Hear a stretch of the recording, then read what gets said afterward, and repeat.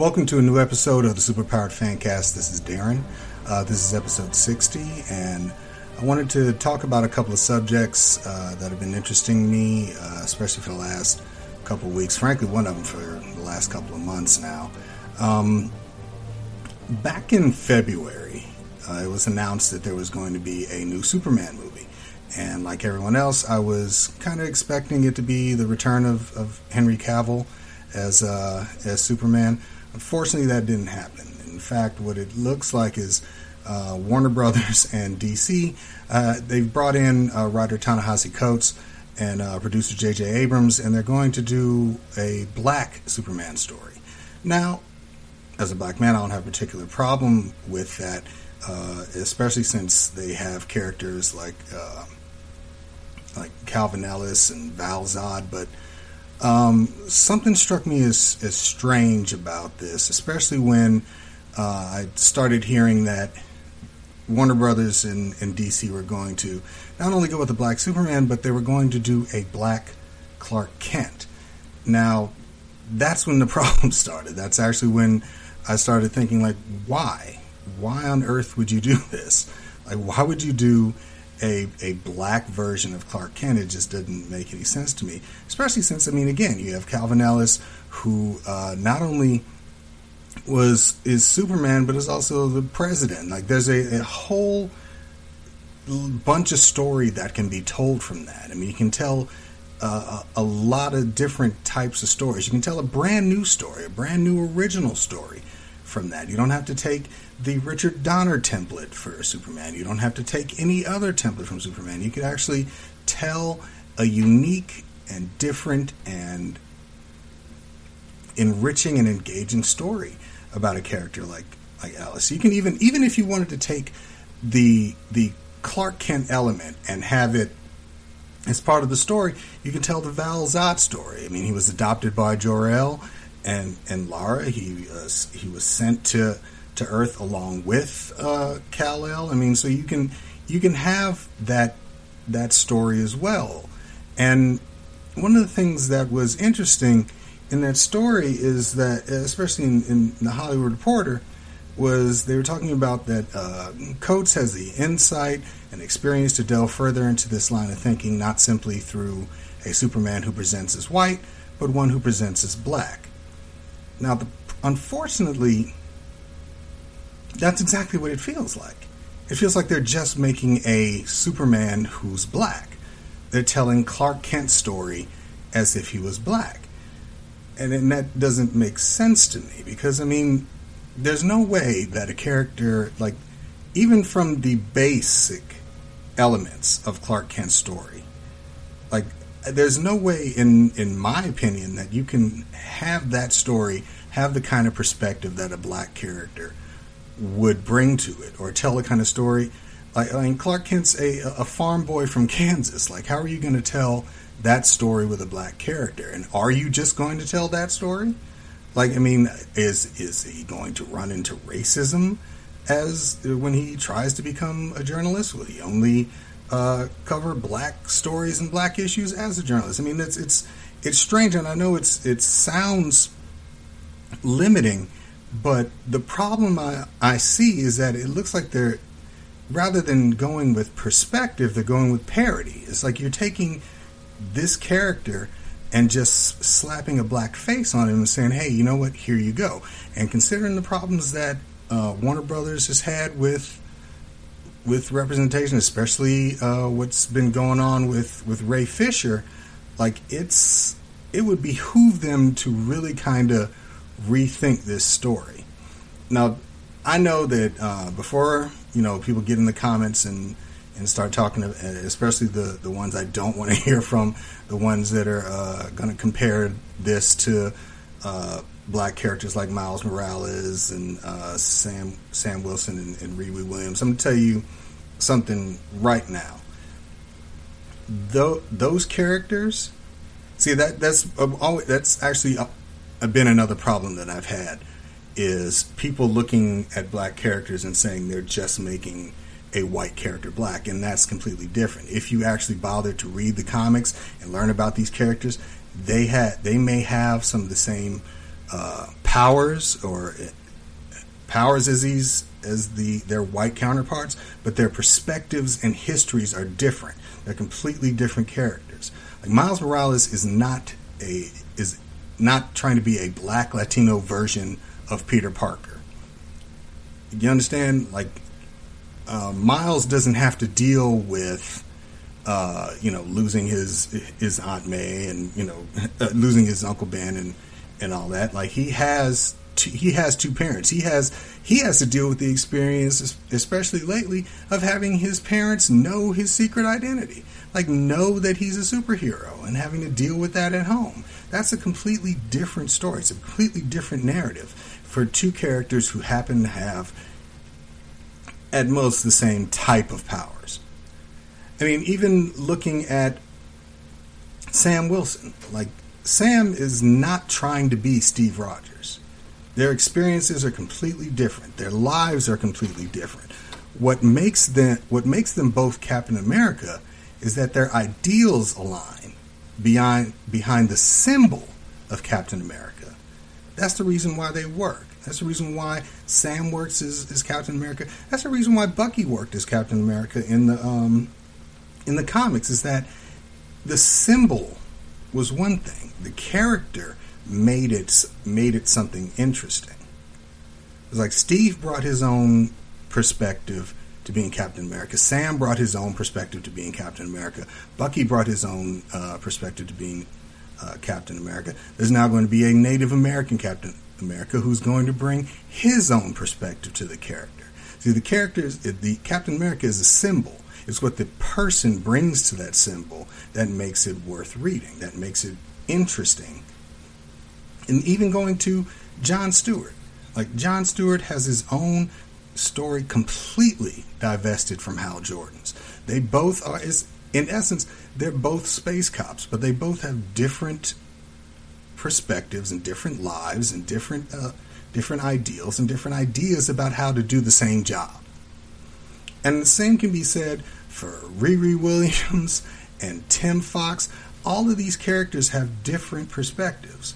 And those perspectives and experiences make them unique characters who happen to have the same powers or have created the same things, especially like Riri Williams creating her own armor, or Tim Fox taking on the mantle of Batman. All of them have taken those symbols and put their own perspectives on it. And I don't think you can do that by turning this character into a black man. You can't do that with Clark Kent. I mean, if anything, I would be watching the entire movie like wondering why. I mean, if there's going to be a black Clark Kent, does he meet a black Lois? Is Lois black? What color is Perry? In essence, you would end up taking away from the story because the viewer would be trying to figure out what has changed and what is different. It wouldn't be concentrating on the story. And again, you have characters in your roster that can actually be used to tell this story. DC, like, you have Calvin Ellis, you have Val Zod, you have these characters available to you. I don't understand why you're not using them. It boggles my mind. But at the same time, I mean, I trust in Ta-Nehisi Coates as a writer. I'm a huge fan of his writing. I love his run on Captain America. I love his run on Black Panther. My only thing is that it doesn't seem like Warner Brothers wants to assuage the concerns of fans. So it's like they're not putting anything out there saying, hey, you know what, this is not what we're doing. Like, we're not doing we're not just making Clark Kent black.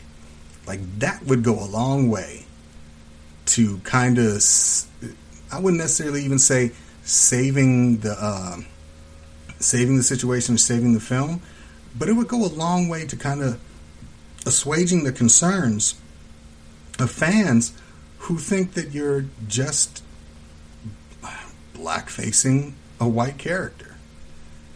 I mean, it doesn't work for me. Nothing about it works for me. I like the writer. I like him a lot. I think he's a great writer. I think that he could bring in a unique perspective to a unique character. I'm not a huge fan of J.J. Abrams in a lot of things, but I kind of like a lot of the things he's produced. This just feels like a misstep on a lot of levels, and I don't understand. But if you have a different perspective, let me know. Let me know in the comments. Let me know. Email me superpoweredfancast@gmail.com. Let me know on Twitter @superpoweredfan. What do you think of this? What do you think of a black Superman just being a black version of Clark Kent? Maybe you have a perspective that I never thought about, and frankly, I would love to hear it. Now, the next thing I want to talk about is I had a conversation with my brother, and he had just finished watching WandaVision, and he was talking about the Quicksilver retcon, and he was talking about the fact that he enjoyed that they brought in the Quicksilver from the Fox X-Men universe. And the thing is that we were in the midst of our conversation, we started talking about bringing the X-Men into the MCU, and that's when I started thinking that there's unfortunately a lot of problems with that. Now, the fans, myself included, Marvel's mutants are now in the hands of Marvel Studios, and I'm clamoring for an X-Men film. I want to see them join Captain America and Thor and Captain Marvel and others in the big screen universe. But the question I have to ask is, can they? See, what Fox did, and they had a lot of problems with the Fox films. There were some I enjoyed, some I didn't. The timeline screw-ups are legendary. I can't even get into what they've done with the universe that they created, but the one thing that they had right was, with the exclusion of all other characters, they had a singular universe for their characters. Now, how does that work versus the shared universe of the Marvel Cinematic Universe?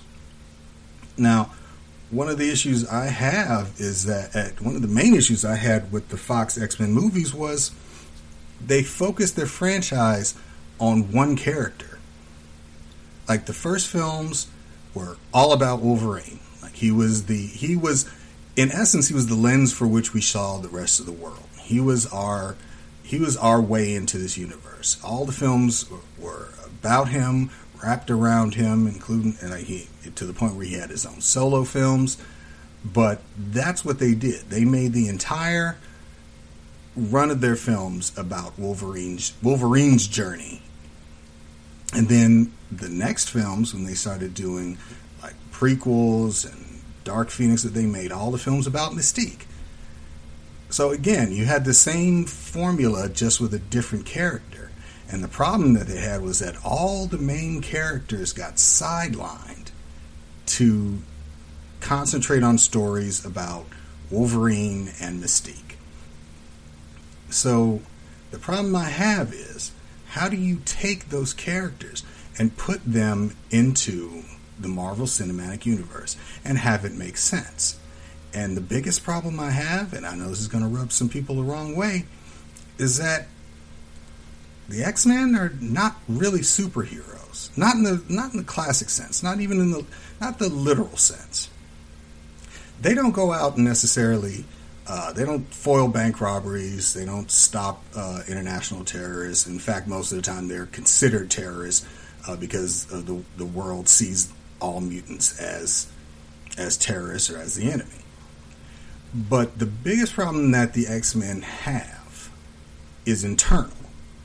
They have a world that hates and fears them because they're mutants. And because of that, their struggles are internal struggles. They were created in essence as a tactical response team, and I'll get into that a little bit later. But their struggles have always been mutant versus mutant. their first like real outing was them versus Magneto. He was committing a terrorist act. They were sent out to stop him, and that's the crux of what they've really been about. Is just stopping other mutant threats. In fact, they were basically created to do that. Like Charles Xavier created his X-Men in order to, yes, defend humanity from mutant threats, but also to rescue mutants from oppressive humans.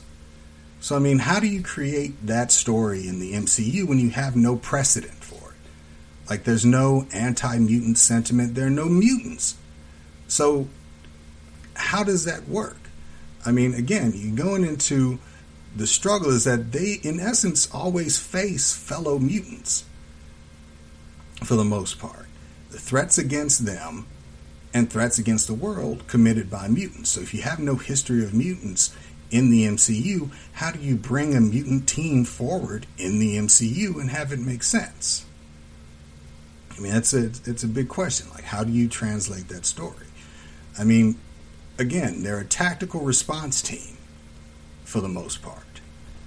Like, they stop mutant threats, they protect innocent mutants, but they don't go out and necessarily affect anything else in the rest of the world, which is one of the reasons, again, why they were historically seen as terrorists themselves. Because there was no trust there, and that was fine. That was part of it.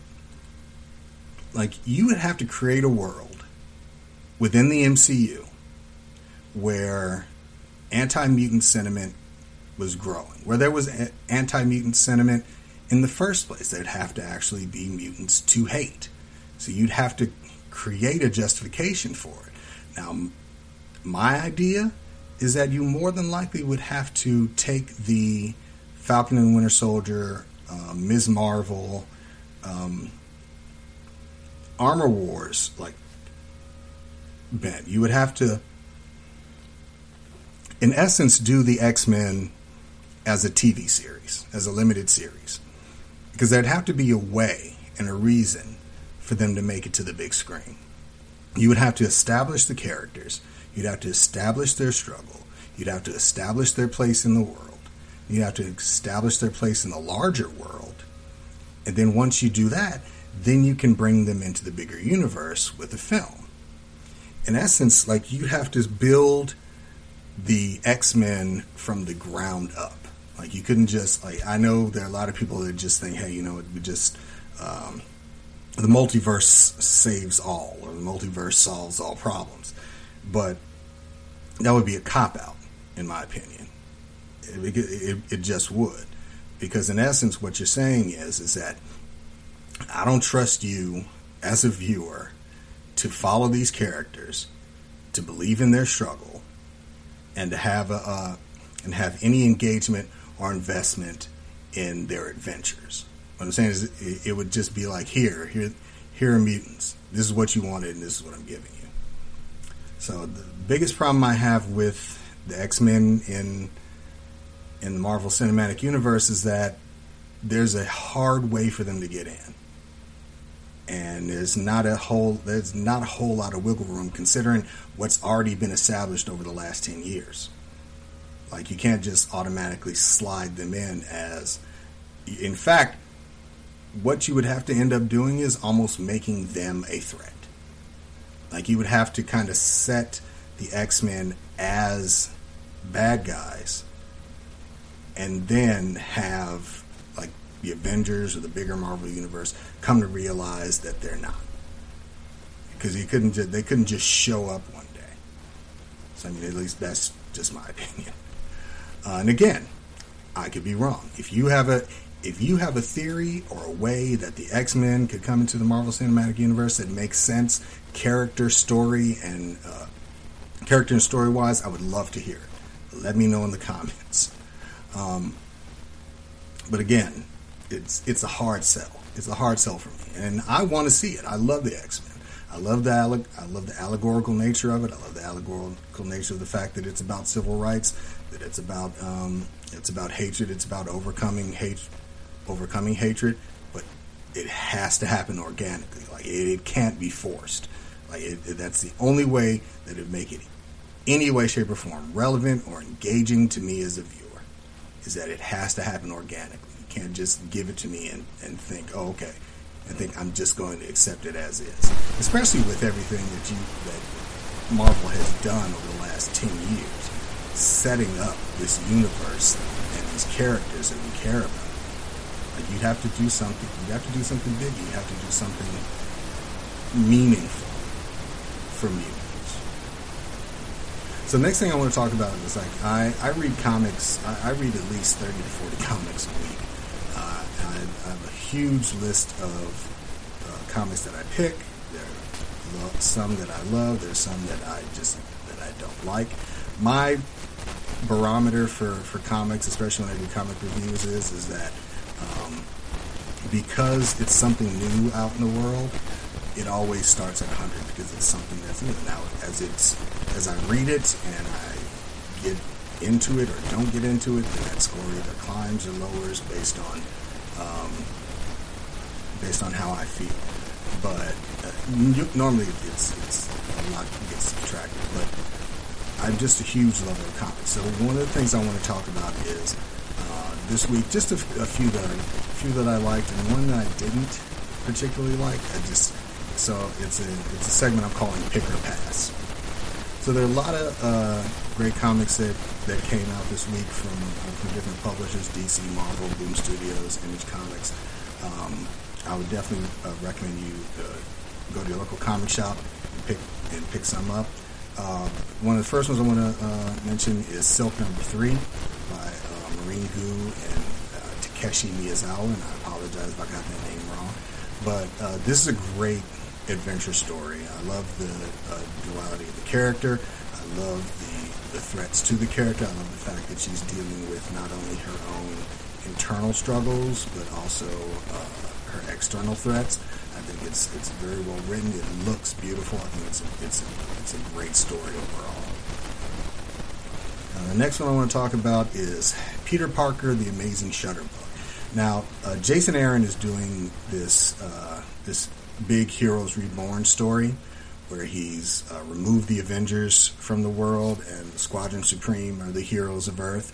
And there's some great elements to it. I like the story overall. But with every, big event story, and this one I don't know if it's necessarily as big as some of the other ones. I mean, they just kind of already completed the King in Black event series with Null, so I don't know if this is necessarily going to be that big, but of course within the event series you're going to have spin-off comics and one-shots, and this one is Peter Parker, The Amazing Shutterbug. It's written by Mark Bernardin, and it's art from Rafael de la Torre and Ron Lim, and I didn't like it. It's a hard pass for me. And the reason why, honestly, and I don't particularly like to spoil things, but they've set up the Squadron Supreme, and the Squadron Supreme in Marvel Comics is a parody of the Justice League. I mean, there's no way around it. There's no way to not see it. I mean, the speedster, the Superman character, the world's greatest detective, Batman type, the female Amazon, like it's the Justice League. But what Bernardin set up with Peter Parker is that he's Jimmy Olsen in essence. Like he doesn't get bitten by the spider. He works for the Daily Bugle, and he's running around taking pictures of Hyperion. So I mean, it's a Jimmy Olsen story. The problem I have is that it's kind of set up as a what if type story, but it doesn't go anywhere. It doesn't take any chances. Like there's a subplot where Hyperion's actions cause the death of someone close to Peter, but that never seems to change his perspective or outcome. I mean, all he does is kind of mumble under his breath, like, cursing at Hyperion, but he never does anything with it. In fact, it's almost like it really is a what-if story that takes no chances. Like, nothing happens within this story whatsoever. And it's disappointing because even the thing that happens to Peter in the end, it just doesn't feel earned. In fact, it's almost a throwaway, because I never get a sense that it actually means anything. To the point where I was reading the comments, I was like, why is this even here? Like, why does this matter in the sense of this bigger Heroes Reborn story, where you have Blade trying to find out what happened to the Avengers? Like, why tell this story? It just seemed it felt like a waste to me. Not necessarily a waste in the fact that it didn't need to exist. It just felt like a waste in the fact that the story just never took a chance to do anything interesting. So the next one I have is Seven Secrets. It's by Boom Studios. It's Tom Taylor, Danielle Nicola, and again, I apologize if I got that name wrong. But this is a great story, and I would recommend starting from the beginning. It's about a secret order that protects the most dangerous secrets on the planet, and in this issue, and I'm not going to spoil it, in this issue, one of those secrets has been opened, and it causes destruction, and the order has to determine what they're going to do. And the opposing forces against them are coming after the rest of the secrets. It's a great adventure-style story with some great kind of anime-infused art. So it's really fun from start to finish. The characters are great. The adventure is really great. The action is cool. I'm a huge fan of this series. The last one I'm going to talk about is DC Festival of Heroes, the Asian Superhero Celebration. This one is a lot of writers and artists. It's a lot of different small stories featuring the Asian characters, like Asian American, Pacific Islander characters of DC Comics. So you've got stories from Riko Tamaki and Amy Chu. You got art from Marcus To and Sami Basri. There's some great stories throughout it. There was not one that I could necessarily say was my favorite, because they were all really good. They all had great perspectives on the characters, great perspectives on the situations, great perspectives on representation. There's a great story within it about tolerance. There's some things in it that are definitely political, especially in the climate we live in. But it's a great read from start to finish, and it actually a lot of characters that I don't necessarily pick up on a weekly basis. Made me interested in reading their stories. Reading about them as characters, and that's something, frankly, I think comics should do, especially when you talk about comics that are representing marginalized characters and minorities. You kind of want that perspective. So that's it for me for this week on the Superpowered Fancast. I'll be having some more episodes like this where I talk about things. I'm setting up some more interviews coming up soon, because I love doing those. But again, you can always let me know what you think in the comments. You can email me at superpoweredfancast@gmail.com. You can follow me on Twitter @superpoweredfan, and you can also get the audio version of this episode. It's going to be on iTunes, Google Play, anywhere you get your podcasts. Thank you again, and for Superpowered Fancast, this is Darren signing off.